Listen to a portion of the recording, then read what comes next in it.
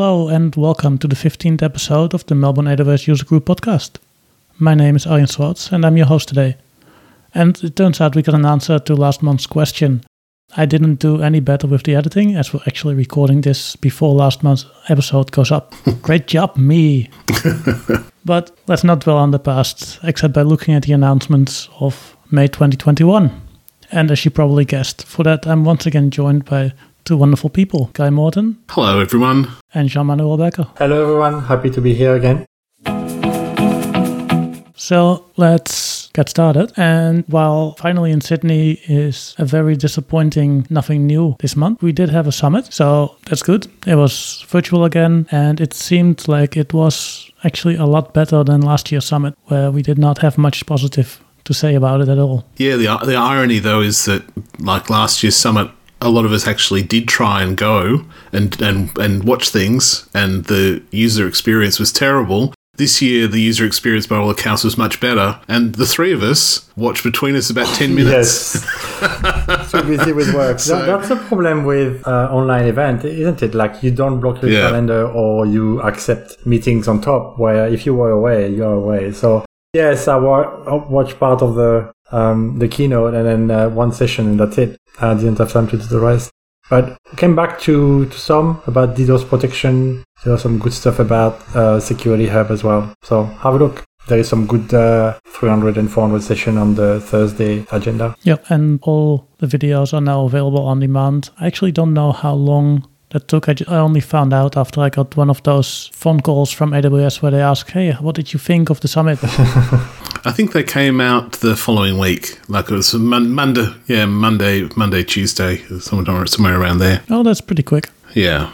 Yeah. And look, that is the upside of the online summit, is you do have that library of content that you can go and check out. But, it's not like there isn't a heap of other content that you could also check out. But anyway, it's all good. It's all good. As content creators, we can hardly kind of say, hey, who needs more content? Of course you need more AWS content, as we're giving it to you now. So about event, I think we can I received an email just recently that reInvent 2021 is on, and it will be on from the 29th of November to the 3rd of December 2021, and in person.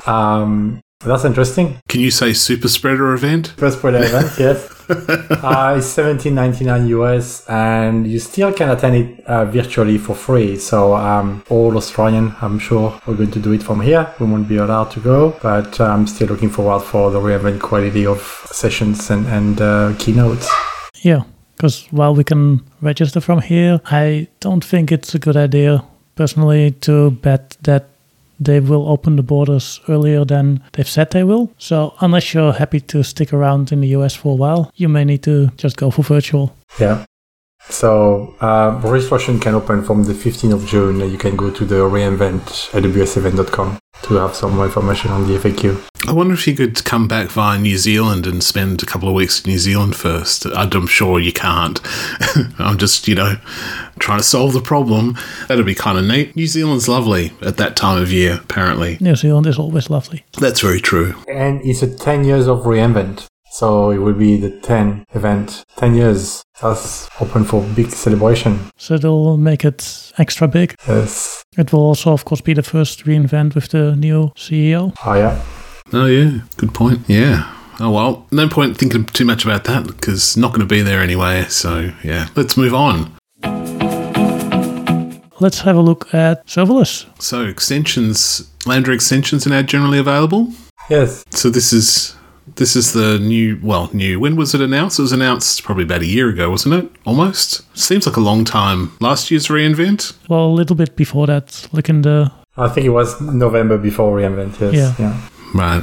So this is the newish ability to run extensions outside the execution context of your Lambda function, and it sort of allows you to wrap monitoring, observability, security, and governance type stuff around your Lambda functions. So there's a lot of pre-built extensions for companies like Splunk and Datadog that allow them then to essentially get more visibility into the running of your Lambda function. Yeah, there's some extension for checkpoint as well, if you really want to control your egress traffic from the Lambda function without having to connect your Lambda function to your VPC and doing egress from there. So a couple of good extensions. Amazon CloudWatch as well, it's an extension that AWS uses the same product, and you can build your own as well. So very interesting. It kind of slow down a bit your Lambda execution because that's the same type of window, and then it will extend the cost as well because you share the CPU, you share the memory and the storage with the function when you run your Lambda. So maybe you will need to beef up a little bit your Lambda size for that. It's available in GA, in US East, in Ireland and Europe. Except today was announced that there's actually GA everywhere now. Oh, cool. Okay. The other big thing, I think, on the serverless side would then probably be CloudFront Functions, which is a competitor, a different way of doing it to Lambda at Edge, but using far smaller JavaScript functions. Yeah. So you've only got one option of runtime. You've got JavaScript and that's it. But yeah, it's definitely going to replace a bunch of Lambda at Edge functions. It can only do viewer request and viewer response. It doesn't have the other two options that Lambda at Edge has got. So essentially you just write a little snippet of JavaScript. It gets passed an event object. The event object's got the context and the viewer request and response nodes in it. So depending on whether it's viewer request or viewer response that you're doing, those will be populated or not. And yeah, the most common use case is going to be doing things like rewriting headers or doing redirects, little things that you need to do based on something that's in the request. So super neat sort of solution for those sorts of really lightweight use cases. A big difference as well with Lambda Edge is Lambda Edge run in the CloudFront regional edge cache. So there are 13 of them across the world. So it's less spread, where the CloudFront function will run around 218 plus CloudFront edge location, which is much more distributed. And on top of that, you can run under the 1 millisecond execution time because they are so small. But you have obviously some limitation in memory and package size. To compare Lambda Edge, who is more in the second, like 3-5 seconds with triggers, and 30 seconds for the original triggers. So much faster, much more spread, and much cheaper as well. Yeah, it's a really good option to replace a lot of those Lambda Edge functions that are just doing simple things like redirects and header rewrites. So yeah, it's probably my favorite announcement of the month, I think. You can do access authorization as well with GW token and HMAC token as well. So that's pretty interesting that you can really do that authorization at the edge without even reaching your environment. So yeah, but just keep in mind you don't have access to anything outside of the function, which is why it has to run in less than 1 millisecond, because it doesn't have a choice. That is the actual maximum execution time. You can't use more than 2 megabytes of memory. Package size is 10 kilobytes, which basically means don't use NPM. No, that's already a bad idea. Yeah. But yeah, there's definitely a use case for this, and that will speed a lot of things up. There's been some Event Bridge announcements, so you can it now supports sharing events between event buses in the same account and region. So you can move events between different buses in the same account and region now, which I think is again just they're really positioning Event Bridge as the backbone, event handler for your event-driven applications. So instead of having to have everything in the one bus, you can now sort of fan out to other buses. Is the theory there? Yeah, it's not available to all regions. Then you can send and receive between Virginia, US West, and Bahrain, a couple of Ireland, Stockholm, Paris, and Tokyo, and Singapore, and Sydney, but not all the region yet. So that's more to come. But it is in Sydney. So that's what we care about, right? Yeah, but you can't send it to other regions who don't support it yet, so you kind of get stuck. No, but this isn't the between regions. This is sharing events between event buses in the same account and region. So this is having multiple event buses in the same account and region. You can send events, you can share events between those now. Oh, I see. Yeah, it's not the multi-region, which is that was a different announcement. Apology. That's all right. You're right so much of the time, JM, that everyone's got to be wrong once in a while. Yeah, it's the same account. Yeah. The other announcement that was about EventBridge was Step Functions now has a service integration with EventBridge. So you can now send events directly to EventBridge from Step Functions without actually having to write any code. It's supported as a service integration. So you can send custom events from the workflows in Step Functions into EventBridge, where obviously you can do things like orchestrate other things to happen as a result of those events. So that's also just another neat support for the sort of event-driven application model that AWS is clearly recommending us all to go down. Drink the Kool-Aid. It's delicious. The other thing I noticed there was, sorry, I'm talking a lot. The other thing I was going to call out in this section is the server-side rendering for, Amplify bringing in server-side rendering for Next.js web apps. And probably no one remembers, but at the start of this year, I did a talk at the AWS user group about deploying a Next app with server-side rendering into AWS. Now you don't need to do that. Any of that stuff that I built. There's an open source project connected to that talk. So if anyone actually made use of that, throw it away today and just use Amplify, because Amplify is supporting Next.js server-side rendering for API routes, dynamic pages, and automatic pre-rendering. So it supports all of those things just out of the box. You just connect your repo to your Amplify app and away you go. It just auto-magically happens, which is a lot easier than what I put together. But you got things out of it. You got to play with some open source code that you wrote yourself. You got a talk to give about it. Yeah. Oh, yeah, sure. And now you can just throw it away. That's right.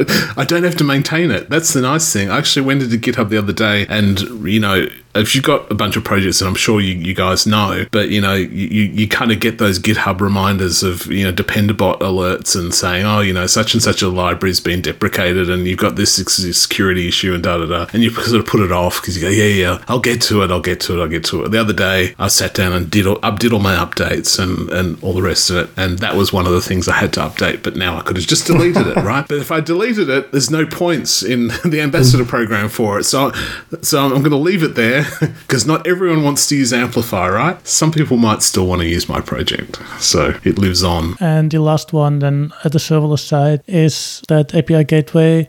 REST APIs now support calling the step function synchronous express workflows. Yeah, I needed this 2 months ago. So I did a synchronous express workflow in the last job. And it was really frustrating because we had REST APIs for other things, and then we had to have HTTP API for this thing because it was the only way you could invoke them. So yeah, it's nice to see the feature parity kind of going both ways, because usually it's HTTP APIs get something that was in REST. In this case, it's something REST is getting something that HTTP APIs could do. So yeah, keep that up. Maybe one day there'll be one API product to rule them all. In the meantime, we just have to wade through the appalling documentation and struggle to deal with the fact that there's two different products from AWS, both called API something or other. And anyway, never mind. It's another pet peeve. I'll leave it for another day. Okay, we go to containers. So now I get to shut up and take a breath. Oh, you did well. EKS and EKS distro now support Kubernetes 1.20. Some couple of improvements there, and as a result, 1.16 will no longer be supported after July 25th. So you will need to upgrade your Kubernetes cluster EKS in AWS before that date. As usual, because you don't want AWS to do that for you. Yes. Everybody knows that it's perfect and nothing will ever go wrong if you just upgrade part of it. So you don't have to go to 120, obviously, but you can go to 117. That will be the latest version supported. Yeah. Yep. And then in a couple months, you will have to do the same thing. That's the beauty of Kubernetes. People who pick Kubernetes for the container orchestration instead of ECS, they can have fun. It's great for job security. Yes. Another announcement, it's about EBS CSI driver for the storage interface. You need, on this one, EKS 117 minimum. And that helps you attaching permanent volumes to your pods, and so you can have support for snapshotting, support for resizing volumetric, health checks, all of that out of the box with that driver. Use it instead of something else. Use the AWS version of the driver. Another one actually similar to that is quite useful is the EKS add-ons. So that was originally released, I don't remember exactly when, a while back at least. But what it allows you to do is to put some of the add-ons. So originally it was the networking plugin. You can define that just with the infrastructure instead of in your kubeconfig and then going through the process there to upgrade it when you upgrade. And now you can do the same for core DNS and kubeproxy. Oh, yeah. So this should make updating your cluster, let's say you're running 120 or 116 and you need to update, it will make that a lot easier. Of course, it only works from 180.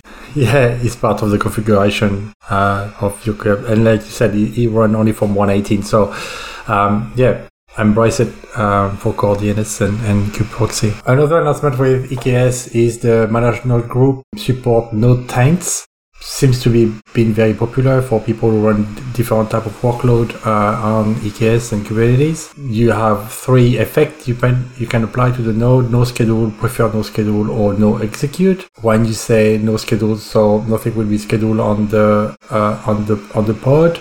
And preference no schedule will be, just in case you need to have that pod running. But for people who have GPUs or other thing like that, they can really make sure that they don't get consumed by pod who don't need them. And with the no execute, when it's added to the node, everything will be evicted immediately. So if you want to, refresh your node or something like that, then you can use the taint to be able to clean up your node very quickly. So that's supported now on managed node. That's the important differentiation from AWS. Yep. So in non-EKS news, there's a new service called AppRunner. Yes. Basically, what this allows you to do is either define a repository for some runtimes or just an ECR repository. So I meant a code repository or an ECR repository. And it will handle everything for you from there, in theory. So it will spin up your Fargate containers, it will put a load balancer in front of it, and it should make it all very easy and simple to run. Basically, think Beanstalk, but for containers. Well, Beanstalk had an offering for containers at the time, but yeah. I know. That's true. It's kind of like a cross between Beanstalk and it's almost like an Amplify. But we had Lightsail. Lightsail does the same thing. Yeah. Again, so it's another way of running containers. Here, the two runtime that Arjun was mentioning is Python 3 and Node.js 12. That's it. So you don't have much flexibility yet about connecting your repo to that. But I mean, it's a cool way of doing it. It's probably a response to the competition from another cloud who had a similar product. The pricing is simple, is 6 cents per hour per vCPU, and then 0.07 cents per hour for the memory, and then $1 per application per month. So it's, pretty easy. Do you get much control over where it's living, or no, you don't run that. You can't run that in your VPC or anything like that. That's like a Lightsail service.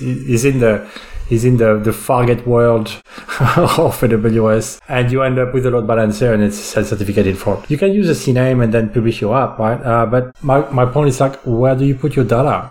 Where do you need to DynamoDB or something, and then it's becoming public again? Support for EFS? No. It's very light. It's if you run everything on it, but you can't even run WordPress or anything like that. You will need a database somewhere. That's why, to me, it sort of feels a little bit... I know Amplify is a whole lot of other different stuff, but it kind of feels a little bit to me like just the deployment part of Amplify, because, that's packaging up your app and running it for you as well, and presumably in a container, in a Fargate-style environment, and it does the load balancer and the DNS and all the rest of it. It just seems to me like maybe it's like Amplify without the web framework or the actual app framework stuff on the front. Yeah. It's sort of the bit from the repo back to deployment into the container environment. So it's available at the moment in US East, US West, Tokyo, and Ireland, and you can manage AppRunner with the console or the AWS Copilot CLI. Yet another way. I don't know if there will be much kind of embracing that new way of deploying containers, but that might be a use case. Yeah, I can kind of see what the appeal of it would be, especially if you're a developer who doesn't who uses containers but isn't really much interested in all the detail of how it works. If you can just sort of set it up, get a load balancer, get a domain name, get a certificate through clicking a few checkboxes in a few in a wizard, and everything's kind of managed for you. That's probably quite appealing. No information about the scaling or the failover in case of AZ failing. I mean, you need to trust AWS to do the right thing behind that, but I'm sure that's all going to move between AZs. If an AZ has problems and all that sort of stuff, you'd expect that basic kind of stuff to be there. But yeah, I mean, I don't know either. I'm just making an assumption based on AWS eating their own dog food about resilience, and that they wouldn't architect a solution that didn't have that. Yeah, but let's say it might take a minute or two to scale, or a couple of minutes to fail over to another AZ. So that might be not for every workload. Yeah. Yeah, true. Yeah, could be. One other announcement here that I thought was interesting is for the Amazon Managed Service for Prometheus. Wonderful name still. There's so many of those now. So just as a reminder, this is still in preview. It's not generally available. It's definitely not available in Sydney. But the price reduction is by about 84% or up to 84%, which to me sounds a lot like the same thing as with CodeGuru. Yeah. That after AWS started running it, they suddenly realized people don't actually want to pay a lot more than they would if they just run it themselves or use a competing product. I mean, it could also be, and I don't know how AWS operates in this regard. I mean, it could also be that they have a kind of conservative pricing model that they go to market with before they get a bit of information about, well, what does it actually cost us to support this product? Once they've got their few lead customers, they figure out what it actually costs them, and if they can make it cheaper, they do. They do have a pretty good habit of doing that. So It might just be that the product manager for that particular product was a bit pessimistic about how expensive it was going to be to run, and he was wrong, or she. Yeah, it's available in US East, Ohio and Virginia, US West, Oregon, Frankfurt and Ireland. So there is a free tier of 40 million metrics sample ingested and a query time of 60 minutes. And after that is 90 cents per 10 million up to 2 billions, and then 35 cents and 16 cents. So the big reduction obviously is in the higher tier when you are over 250 billion samples ingested. So still need to evaluate the product if it's going to fit your needs to have that managed services for smaller type of deployment. Shall we have a look at EC2 and VPC? Why not? Yeah, 4 new EC2 high memory instances, up to 12 terabyte of memory are available on demand. Yeah, that's pretty amazing. Pretty cool. Is that terabytes or tebibytes? I've got to ask the question. I don't know. I'm getting confused on this one. It's tera. There's no I in there. Yeah. Okay.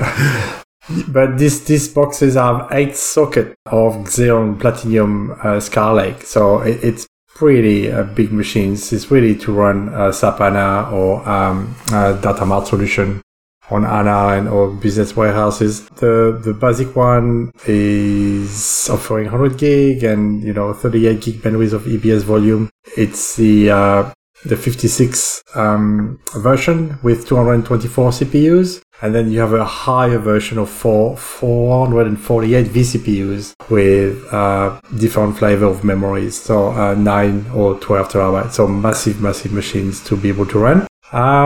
Pricing. It's available on demand, but I wouldn't recommend it. It's $110 an hour for the big one. Hey, that's some chump change. And $54 for $46, for the smallest one with 224 vCPU and 6 terabytes of memory. So if you wanted the big one, that's 105,000 Australian dollars a month. So you need to think about saving plans there. Or obviously go to reserve instance, but it's for, special usage. You might want to run your SAP HANA for a couple of hours to do a test and then destroy it. I don't know. Yeah. Fun instance to play with when you have some credit. Need an awful lot of credit for that one. EC2 Image Builder supports auto-scaling launch templates. Do you guys use Image Builder? No, I still don't like it. Yeah, Give a couple of tries, still doesn't fit the needs, went back to Packer. Fair enough. So what this thing does is it allows you to update essentially your auto-scaling launch template alongside your new AMI and essentially deploy them both together, so that instead of you create your new image and you have to update your launch template, it'll do that step for you, is how I understand it. I haven't used this stuff myself, so I'm not claiming any expertise, but it just sounds to me like they're sort of removing a manual awkward step that was required previously. Yeah. No, it's a good change. I just wish that the underlying product would be better. Well, it's very slow. The way you do the profile is difficult. Yeah, there is some advantage. You can copy across accounts after the AMI has been finished and stuff. You can encrypt. You can do a couple of good things. But yeah, it's when you're familiar with Packer, it's difficult to move away from the simplicity. Yeah. Yeah, fair enough. VPC announces pricing change for VPC peering. This is a big one, actually. Yeah, it could be significant. So it's the announcement is they've made traffic free, but within the same AZ. So if you're peering to VPCs, the traffic within the same AZ flowing between those VPCs is free now. Which makes sense, because the expensive part is always crossing AZs, right? Yeah. But it's a bit hit and miss because you don't know where your workload is going to end up. And I'll remind everyone, like AZ for account A is not AZ for account B. So sometimes you don't know where you are exactly. So you need to look at the advanced information that AWS provide now to know exactly which AZ to connect with. And they've anticipated that in their announcement by saying you can use the availability zone ID to uniquely and consistently identify an availability zone across different AWS accounts.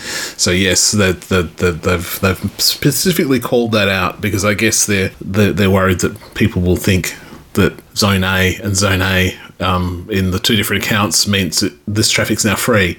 So before it was 1 cent per direction. When you look at transit gateway, is 2 cents every time you pass through the transit gateway. So there is definitely a cost reduction there for customers who wanted to have certain VPC isolation and still using peering to connect, for example, an EKS cluster to another VPC where the database are and stuff like that. So that could be useful and saving some money there. So big change on that. But I feel like it should have been this way from day one, because the expensive part, again, is crossing AZs, not being in the same AZ at the cost level. Some people are never happy. Oh. It's free now, James. It's free now. Another one was when tricked me, that's why I read about it, is Outpost launch support for EC2 capacity reservation. It's like... yeah, it's funny, isn't it? Yeah. Excuse me, it's my stuff, or I do not know what I have, but I understand better, because when you read the announcement, it's about sharing your Outpost with multiple accounts with Resource Access Manager, and then in that case, you might want to reserve certain capacity for your production, for example, running on Outpost, and not to dev and UAT. So that makes sense to have that capacity reservation available now for Outpost on EC2. Yeah, I thought the same thing, but then you think about it, you think, okay, you've got an Outpost. It doesn't mean the dev team hasn't decided to spin up one of your new 12 terabyte instances on it. Yeah, that makes sense. Well, there's a Lightsail announcement. Surely someone's going to talk about that. That's somebody issue. Okay, so Amazon Lightsail's announced that the DNS facility in that product now supports pointing root domains to Lightsail container services. So there you go. Root domains being the ones without the www on the front. Also called Apex records. Yeah. So now you can point your Apex records at your Lightsail containerized workload. Rejoice. You can have up to 3 DNS zone and as many records as you need for that Lightsail instance. Can we move on to DevOps now? Yes. You want the CDK? CDK version 2. Yay! Well, look, I think it's a good, solid step forward. Well, and I think you're a Go user, aren't you, Arjen? Oh, I'm really happy about the Go support. Yeah. So you've got Go, and just this is the release that bundles all of the libraries into one bundle. So you've only got one thing that you're including, and everything within it is going to be kept compatible with each other. So it's going to make a lot of, make a lot of developers a little bit happier and have fewer problems, I think, working with CDK as a consequence of that. Okay. And Go support, is for every packages now, so it's good. Yeah, it's CDK 1 and 2. Yeah. I haven't tried it out yet, and while I joke about it finally being there, I don't suspect that in a professional capacity I'll be using that much, because then it's always more the languages that the clients want to use. Yeah. TypeScript seems to be the preferred language for the CDK. I see a lot of modules and code deploy. I don't know. What's your take on this one, Guy?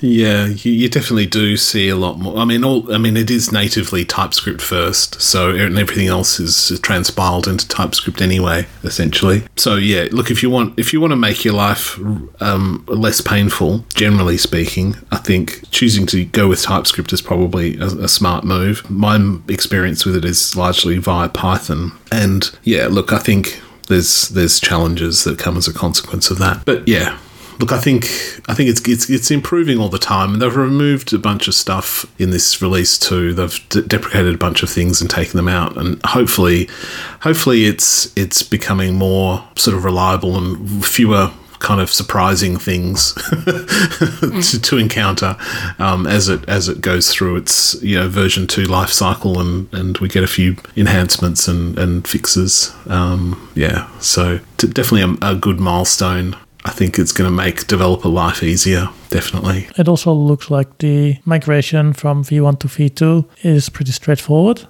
Yeah, because it's largely just about how the different packages are distributed. So they're now in a single package instead of individual packages. And yeah, I mean, you get into the situation with with version 1 where you'd get you'd get different versions of different components, and sometimes it would work and sometimes it would blow up. So there could be dependencies between them. That's exactly right.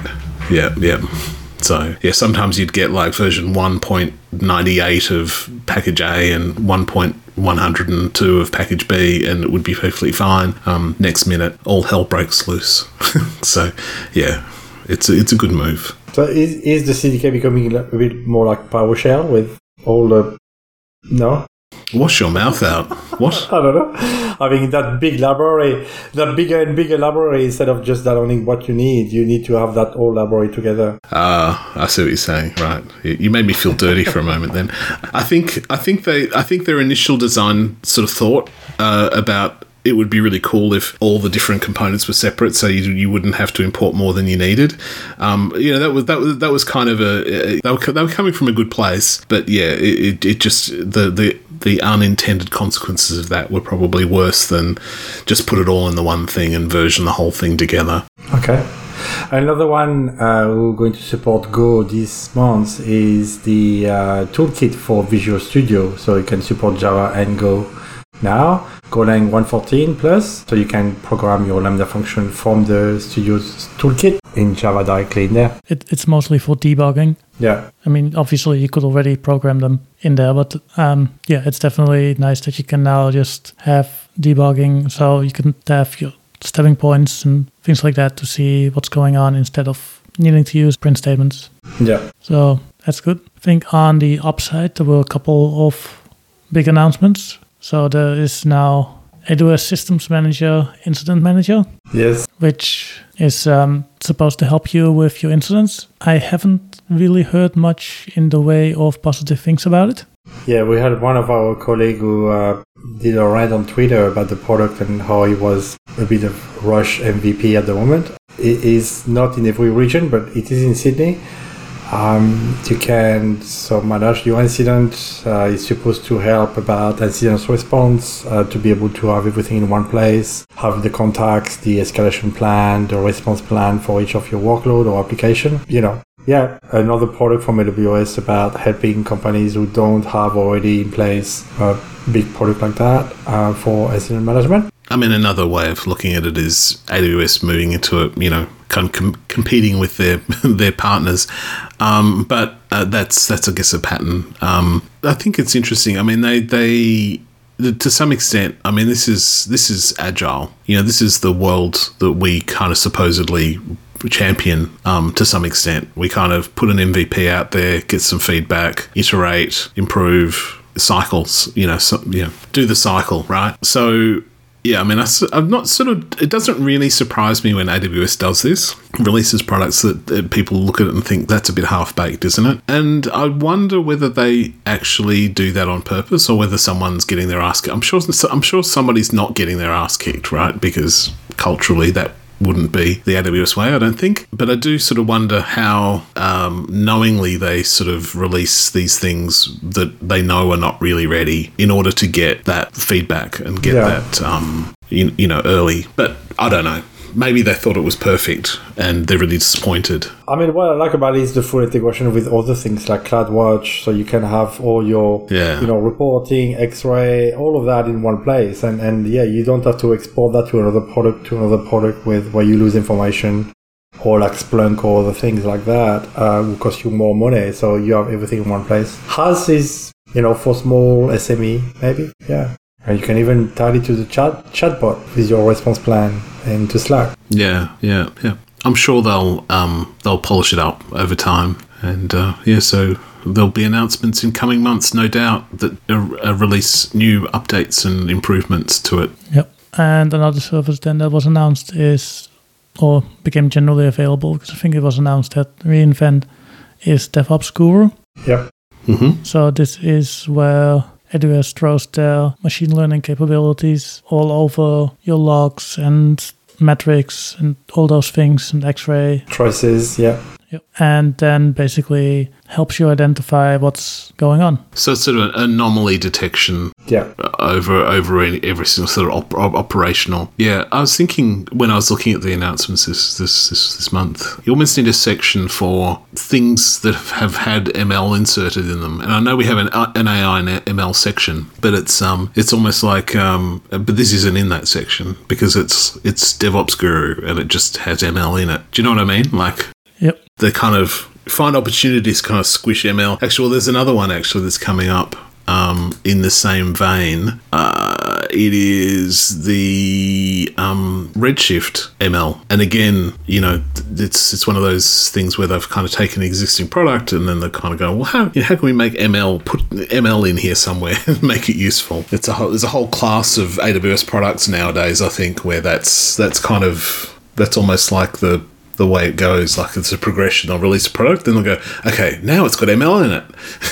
So you help detecting under provision compute capacity, for example, database IO problems, overutilization, memory leaks, and stuff like that. And then it can support now as well CloudWatch agent containers inside with EC2, EKS, and ECS. So it's a kind of, like this call. It's a guru to help you to troubleshoot your application, and it's available in Sydney as well for us.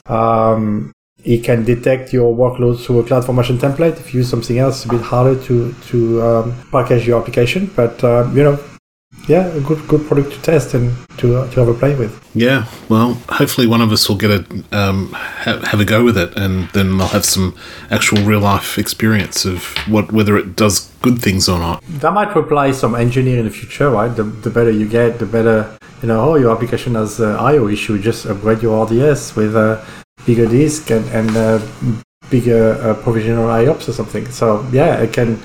When we troubleshoot an application, we know where to look most of the time. The kind of general stuff like, it's going to be a computer memory, a IOPS or something issue. This one helps you very quickly to identify it and help non-kind of highly technical, maybe engineers or developers in infra to be able to fix the app quicker. So this is basically the robots are coming for our jobs, right? Yeah, it's what I think so. It's like a super SRE engineer, right? SRE is between a dev and an infra guy. Yeah. Here, that's providing that by collecting data from your CloudWatch and X-ray and predicting what could happen. Well, in general, I am all in favor of tools like the robots taking over. Especially when it means that if something goes down at 3 a.m., it can point you, you need to fix this. Or let it fix it. If it's so smart, let it fix it itself. You should reboot. Have you tried turning it off and turning it on again? Yeah. I think the other one from this section that is worth calling out is CloudFormation Guard 2.0. Yeah. Which, in a way, is now not named properly anymore. Because the big change for 2.0 is that it now does more than just CloudFormation. Yep, we can do YAML formatted Kubernetes and Terraform JSON configuration. So interesting that that product is generally available, but with the wrong name now. Yeah. So for people who don't know what it is, it's a policy as code evaluation tool. So what does that mean, Arjen? It basically means you can write in a not great syntax, to be honest, what requirements there are for the templates that it scans. So as Jem pointed out, you can now basically scan any JSON or YAML formatted file, and using it, you can make sure that those follow certain conventions. This can be simple conventions, like if you create an EBS volume, it needs to have encryption on it. Yeah. But it can also be a lot more complex than that. Yeah. I found that you write more policy code than the code itself most of the time to make sure, but then, you scale it, and then that's the same for every test, right? So, yeah. Yeah, exactly. So it's the same with every test. Every test is like that. You got one line of code, you got 5 lines of test.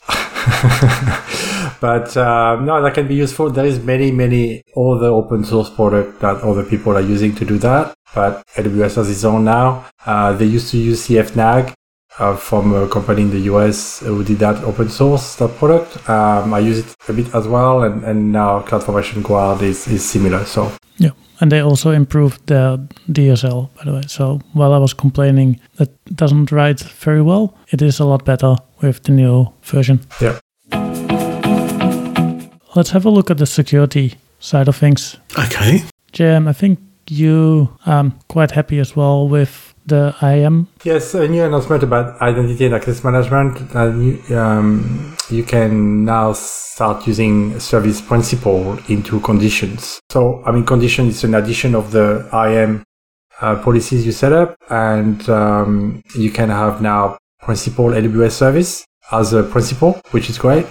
Principal service name and principal service name list. So you can use that in your condition. So for example, in the past, you had a principal, it was principal star, and that rule was applied to everyone. You couldn't differentiate if it was an AWS service making that call to your bucket or to your different other product. You had to treat it the same. So you were kind of in a conundrum where you want to allow CloudTrail to do something, but then you want to limit that other person, and you end up with only one bucket policy. With that possibility now, you can, for example, for an S3 bucket, saying, well, I want to talk to that S3 bucket only through that endpoint. So my source VPC need to be VPC, blah, blah. But if it is CloudTrail, Amazon.com, who want to talk to that bucket, then are going to allow it. So you can have that double kind of expression where you allow the access only for the external world of your environment. So your internal world, your own VPCs, and then your own users, and then you allow as well service name from AWS. So that's really, I think, a big addition and more flexibility to create bucket policies and IAM role. So I'm excited. I haven't used it yet with the customer, but I'm thinking about a couple of use cases. Yep, does look good. AWS Audit Manager as well has 3 new framework: NIST Cybersecurity 1.1. Foundational Security Best Practice from AWS, and AWS Well-Architected Framework. So you can enable them with Audit Manager, and Audit Manager will scan your environment and report on it. So now there is a lot of new frameworks, CIS, NIST, GDPR, HIPAA, and I recommend to test that product. Is in Sydney as well. Audit Manager is available in Sydney. So as an AWS well-architected framework practitioner, does that mean the robots have come for my job again? Well, I've been wondering about this one because the well-architected framework is so subjective, right? And there is a lot of gray area. how scanning going to be able to highlight problem with your reliability or something? I don't know. Yeah. Look, I said it in jest, really, because, I mean, most of what the well-architected framework's about is people. Yeah. And behavior. It's not really so much about machines and how they're connected and how they're configured.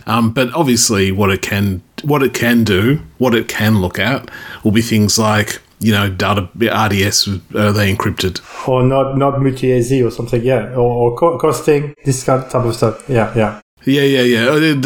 That's exactly right.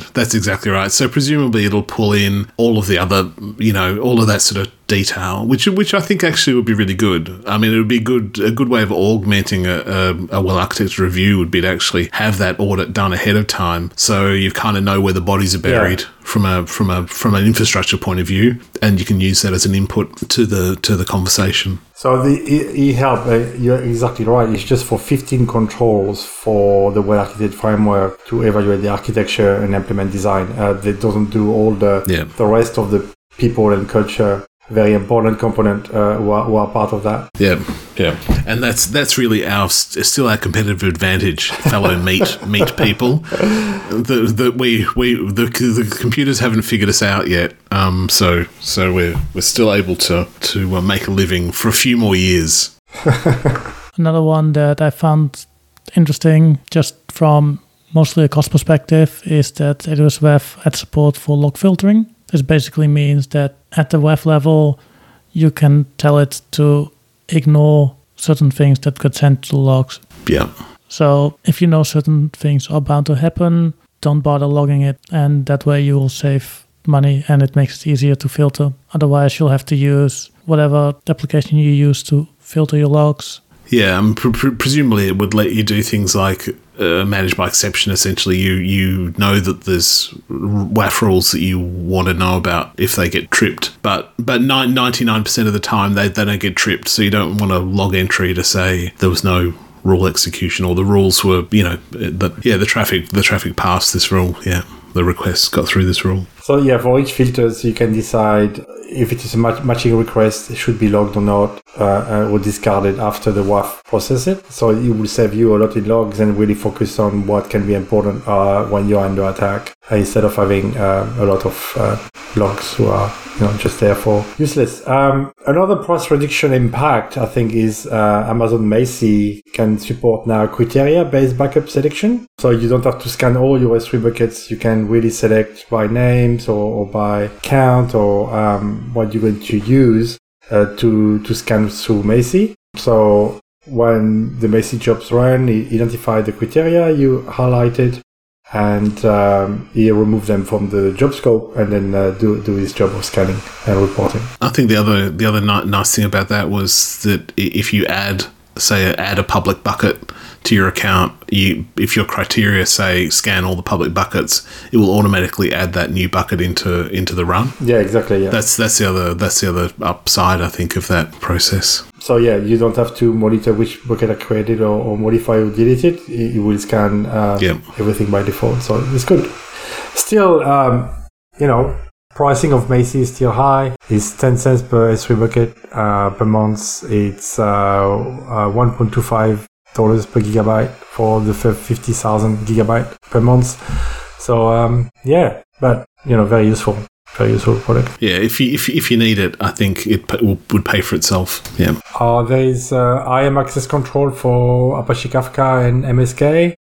So you can have now using IAM instead of native Kafka type stuff. Exactly. So native Kafka, you need to configure your Apache license MSK IAM auth library to accept IAM, and it's only for new MSK clusters in our region where MSK is available. So no, you can't do that for all clusters. Fair enough. Another one, when I was surprised when I implemented that for a customer, is the storing of CRL private S3 bucket. So when you install ACM, the private certificate management system for AWS, where you can issue certificate now across account, you need to name an S3 bucket for the revocation store. And in the past, that bucket had to be public.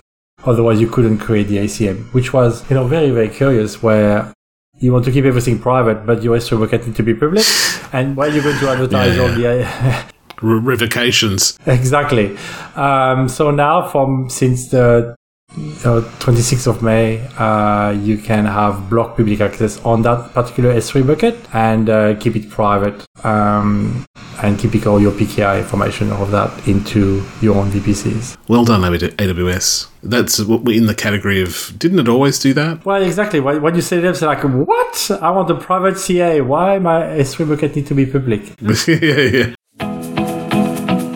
Shall we move on to data storage and processing? Sounds like a plan. So one of the big ones here, just because I always like it, is the support for Graviton 2 instances by Elasticsearch. Mm-hmm. Yeah, I thought you'd call that out. More Graviton stuff. Yep. Yeah, it's a completely managed service, so just use it. Yeah, who cares? Use the cheaper chips. Is Elastic just made the latest version and compatible with the Amazon version anymore? There was also something in an article saying that Elastic, with a fight with AWS on that product, created a fork again. No, AWS forked it. Yeah, AWS forked it. That's the open Elasticsearch. Yeah, but now Elastic, I think, did a merge request or something inside their own product to make all the version or the AWS version completely incompatible, so the product going to diverge now, I think. Yep. Yeah, I think they are going to diverge. Yep.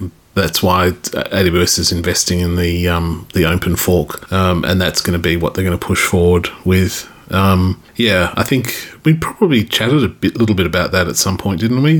I think it was a couple of months ago. Yeah, just the strategies of Elastic versus AWS and who will win that battle. Yeah, time will tell, I guess. Actually, speaking of Elastic. Yeah, because it was the other announcement about the cold storage, wasn't there? Cold, what do you call it? Yeah, a new lower cold storage. This one is called... It's just called cold, isn't it? Oh, yeah, this one is just cold. So there's now you have hot, ultra warm, or cold. Yes.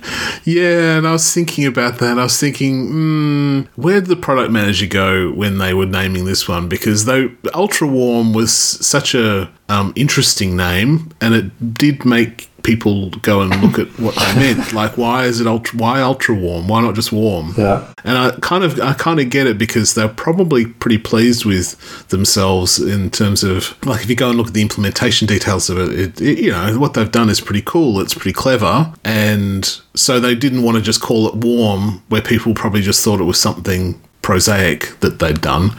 So I kind of got that, but then now this is just, they've just called this cold, and in a way it's really just ultra warm with a slightly more it's really just ultra warm but not as warm. If you know what I mean, because I think it's still using this exact same methods that ultra warm uses to kind of keep that. They just shuffle the data off to S3, and it takes a little bit longer to bring it back than ultra warm does. So they should have called it ultra. Well, I don't know. They should have come up with something. Yeah, not quite Glacier.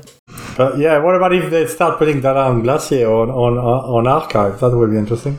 Oh, then it's going to be ultra cool. Yeah, that's right. Yeah. So maybe that's coming.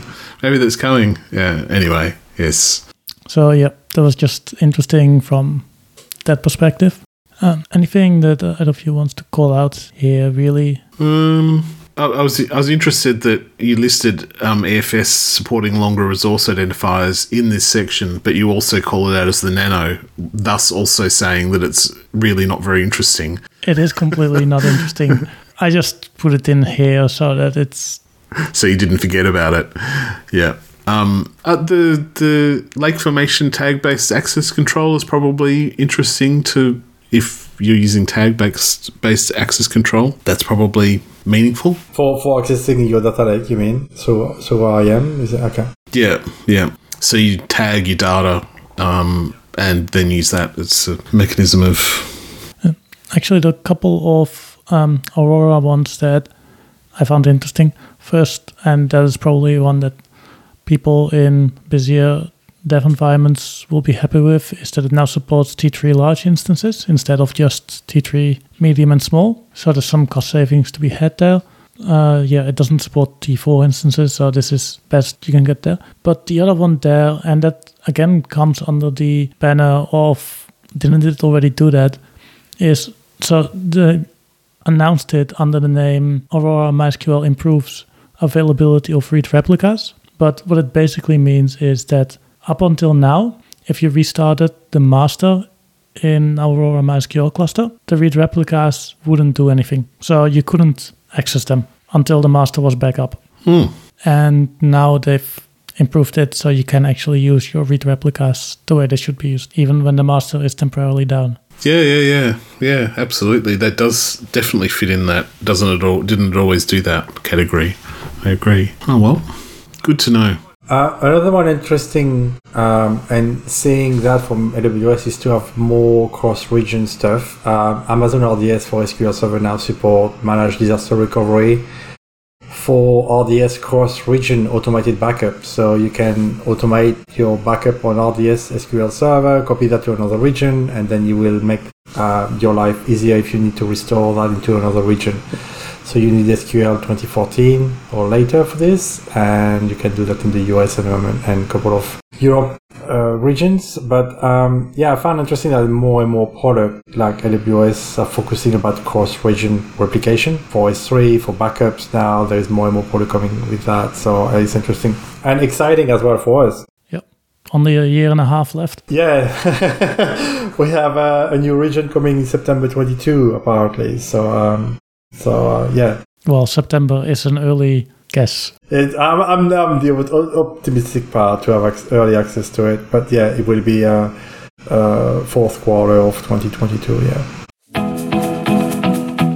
AI and ML then? Yep. Got nothing on this. Interesting, possibly, just from thinking about it, is that SageMaker Autopilot, which automatically selects the best model for you, now can even automatically deploy that for you. Wow. So you really don't have to do anything. You just run it and all your ML needs are handled and you hope for the best. I don't know anybody who uses Autopilot. So in a way, I'm curious to see how well it does compared to other solutions, because it's basically ML on top of ML. Yeah. So you trust that Autopilot going to make the best decision for you, and then he will publish your model automatically. Yep. Interesting. Again, removing the human guy. Yeah, I know. It's robots now talking to robots. I mean, where will it end? Autopilot also added automatic cross-validation, so it does more checking and things like that to improve the quality on smaller data sets. I assume that on bigger data sets, this is not as much of an issue. So that's interesting in that way. Most of the other AI and ML things, though, I don't think any of us really have much to say about that. No. It's there's SageMaker, improvements to transcribe, it's mostly SageMaker stuff. Data Wrangler has got some improvements, as you said, Autopilot, some stuff around model building pipelines for SageMaker, and one Kendra announcement that will do query suggestions now. So that's probably nice if you use Kendra, but I don't know anyone who does. But not saying it's bad, just saying I don't know anyone who does. It seems a perfectly lovely product. So now it has query suggestions.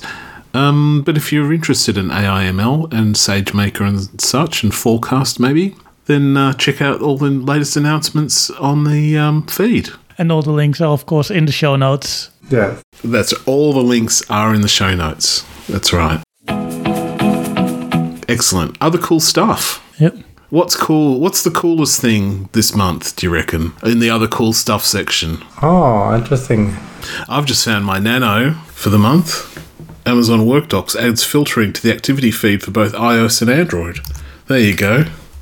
Bazinga. So Amazon FinSpace, one of those services aimed at a very specific market. Unsurprisingly, financial services. Honestly, I don't know what it does, and it is very much not among my focus at the moment. So it's a workspace specifically for, like you said, financial services, mainly stock market companies and banks.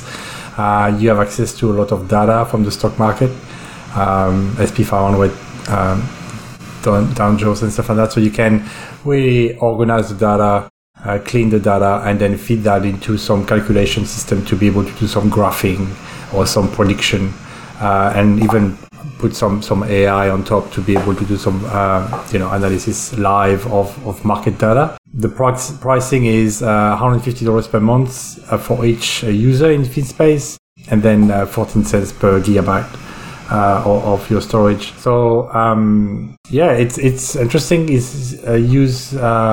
be used in Virginia, US, Ohio, Oregon, Ireland, and Canada Central. Really focus on one type of businesses and help you clean your data. There is a lot of product if you love the stock market where you can do that, but in this one you can design your own models and your own calculation to help you trading. It was an interesting one that Canada is among the first to get something.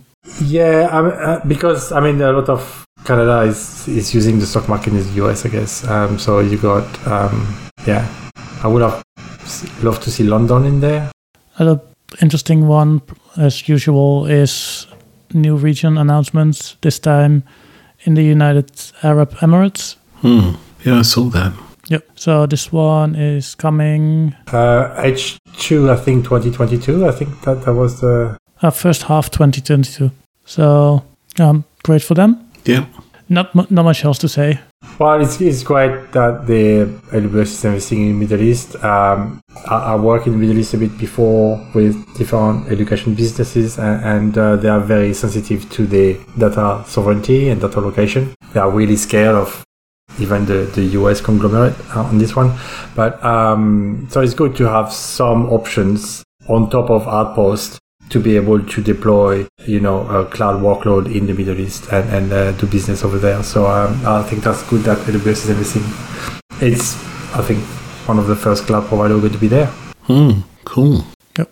What else do we have? Application Cost Profiler, which somehow is supposed to give you the costs for when you run a SaaS, basically. Yeah, so it's really to kind of narrow down the cost of running one application or one maybe customer into your bigger AWS account or VPCs. So you can do the same with tagging today, but that's going to be an easier way of kind of having your application with that particular cost. So there is a data collection component, there is a processing data component, and then a data reporting where you can export to invoicing maybe or some other things. So that can be useful for large organizations who want to do chargeback and stuff like that. So to be explored more, I think. Yeah, so this is an interesting one because they've specifically used the term tenants. Yeah. And I'm just wondering, in what construct does a tenant exist in an AWS context at the moment? I know, so in the context of, SaaS and the SaaS products that AWS are kind of, developing and rolling out, multi-tenanted, those things are multi-tenanted. So obviously, to be able to apportion costs to a tenant in a SaaS style product makes perfect sense. Is this somehow connected to that, or is it independent of that? Do you know?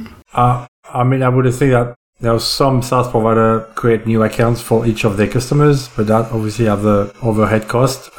Some other SaaS provider are different offering, like standard and gold, and so they kind of segregate their workload with other customers in the higher way. And that's I'm just cheating and looking at the web page for it right now. So it looks like it actually relies on you instrumenting your application to pass data to the AWS application cost profiler. So it's like an ingestion engine and presumably some kind of reporting tool for that kind of data. So that's kind of how it looks. So it's a bit like X-Ray, for example, that you need an agent in your app to be able. Yeah, it's like it's like X-Ray for billing kind of thing. It's. So you do actually have to instrument your application to give it the data, which makes sense now. Yeah. So that's where the tenant construct comes from. It comes from your actual application sending the tenant information to Cost Profiler. Yeah. there is a new version of the application migration service. So it's kind of a rebranded of the Cloud Endure product. I don't know if people know Cloud Endure. It's an agent-based component that you install on your machine on-prem, and you can copy hard drive to cloud and then create an AMI from there, create a machine. So now it's a rebranded application migration service because AWS bought Cloud Endure a couple of years ago, and it's still a free service. You still need a public endpoint, which is not going to be an AWS endpoint instead of using the Cloud Endure console, which was in the US. So a couple of improvements in there. And then you can start replicating your servers to AWS and migrate them very quickly with minimum downtime. And it's a free service for 90 days. Yeah. And that's what we all want. Everything in AWS as soon as possible. As soon as possible.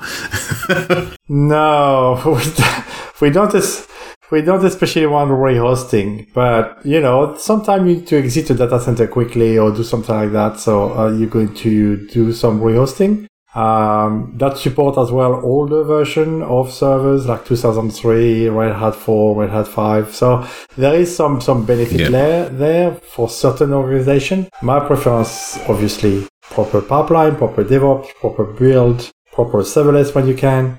So that's more for legacy stuff. But you're such a dreamer. Yes, I am.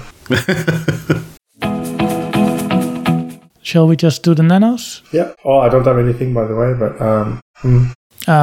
I'll mention mine.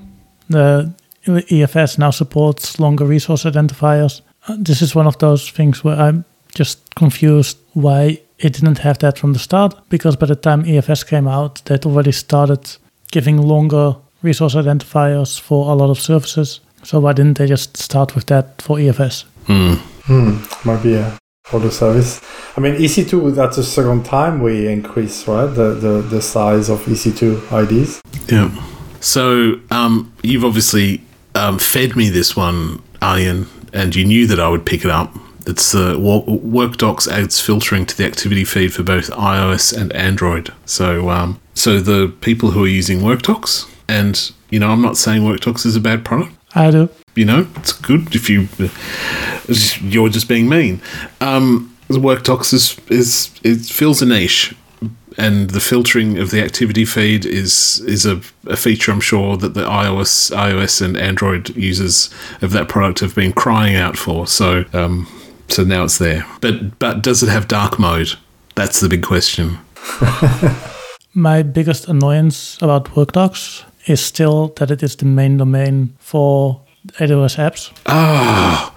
Oh, that's so annoying, isn't it? It is so annoying. How many times have you gone to do an SSO login and you've ended up at the bloody WorkDocs page? All the time. And so many times users will complain, my login doesn't work.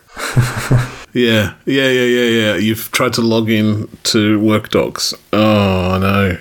That is a crazy. It's crazy that that's still the case. Yep. I would have thought that would be the kind of thing that someone would have picked up and gone, "Oh my god, this is shit. We must stop doing this." But yes, no, they haven't. Anyway, never mind. Yep. Okay. Nothing for you? No, nothing for me. In that case, let's wrap it up. So let me start by thanking our sponsors as usual. The user group's gold sponsor Enabler and our silver sponsors AC3, CMD and Do It International. Of course, I want to thank my fellow hosts today, whenever you're listening. JM? Thank you everyone for listening, and very happy to do next month when it comes. Well, let's not anticipate these things. I mean, we could all be dead by then. I mean, asteroid could come and wipe us all out. I'm excited. I'm always excited about new AWS stuff. You're optimistic. You're optimistic that next month will happen, as am I. We're locked down here in Melbourne at the moment, and we're still having fun, so that's okay. There's not that much harm we can come to, really, is there? It's trapped in our houses. I would thank Guy as well, but I'm not so sure if that's appropriate.